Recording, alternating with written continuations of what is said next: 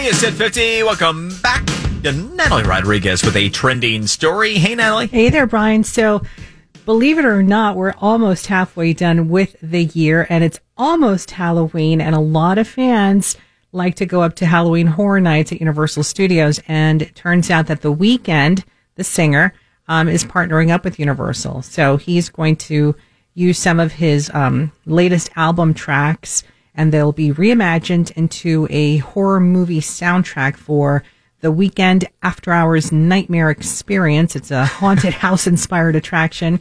It'll be featured at Universal Orlando September 2nd. Then it's expanding to Universal Hollywood Studios September 8th. And, of course, they both run until Hallows Eve. Compare and contrast with the current configuration of the U.S. House of Representatives. Which one is the greater House of Horrors? I report you to say. Hey, speaking of the House, not the U.S. House, but the Florida House, the incoming 2024 Speaker of Florida's House is South Florida State Rep Daniel Perez, who joins us once again. Appreciate it. Hey, Brian, thanks for having me as always.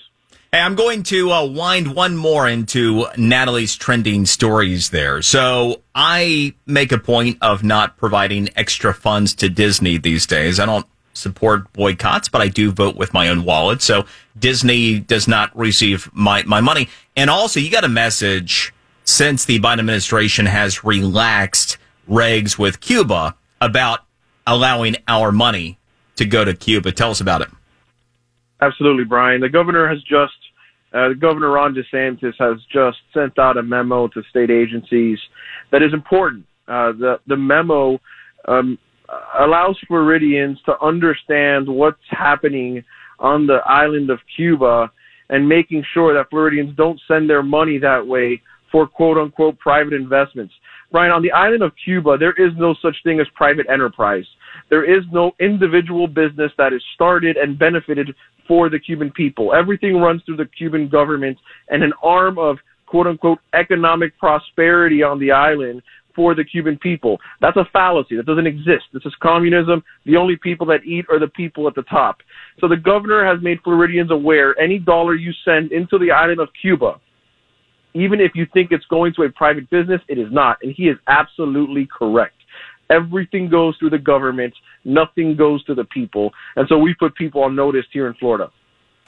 Very well stated. And as I'll often point out, Cuba is not Cuba unto itself. Cuba, part of a larger unholy kind of construct, being a pawn of sorts within the realm of China, Iran, Russia.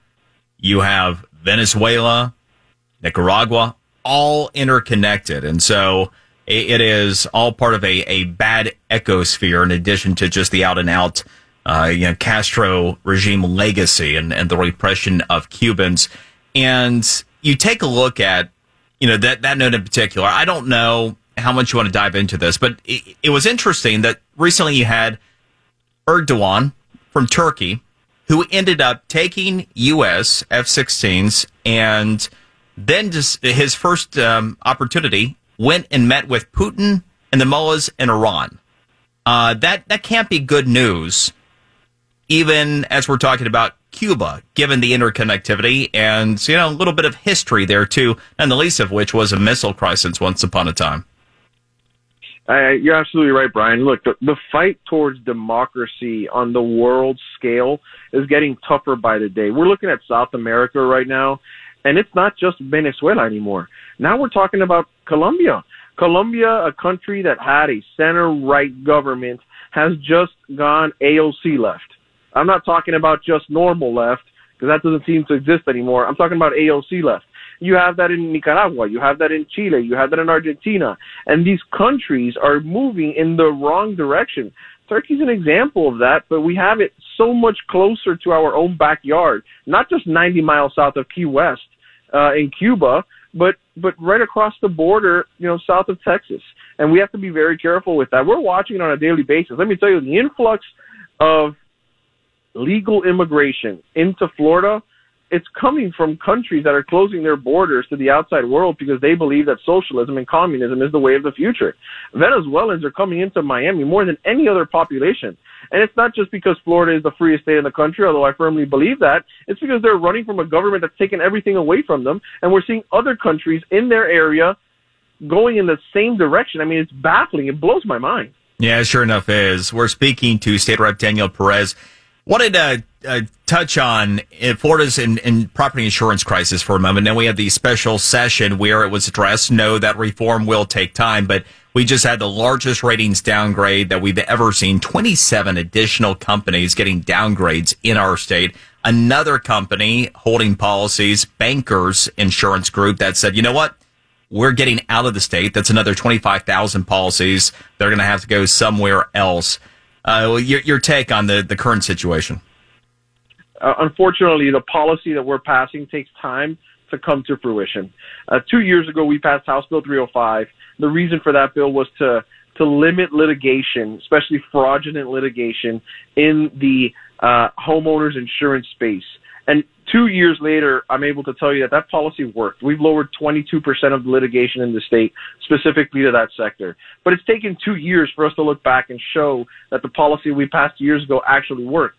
This is going to be no different. The special session we just had to eventually either stabilize or decrease the rates for the homeowners market when it comes to insurance, it's going to take what we expect 18 to 24 months. That's what the experts are saying, Brian. So, do I think it's going to work? Yes, but I don't expect rates to go down in the next day or two. I think it's going to take some time. But look, we're doing our part in the legislature to make sure that we continue to attack the issue. I know it's going to be another hot topic when we get back to session post-election, and we'll continue to fight at it. But I do think eventually, we'll be successful in stabilizing that market. Know that you also wanted to highlight the back-to-school sales tax holiday that is going on right now. We're kind of up against it with the clock here. Of course, you have all the way up to $1,500 now with things like computers and related accessories. So lots of good opportunities to take advantage of it. State Rep Daniel Perez, appreciate the time as always. Thank you, Brian. Take care. You as well. All right. And on the other side, take a look at one of the more ridiculous challenges that's coming about, the Kia challenge. This is a TikTok drive challenge, but also you might have heard the tire deflators. Increasingly, there are these efforts online surrounding the vandalism of vehicles. We're going to dive into this trend with criminologist Dr. Alex Del Carmen next here on the Brian Mudd Show, News Radio 610 WIOD. News Radio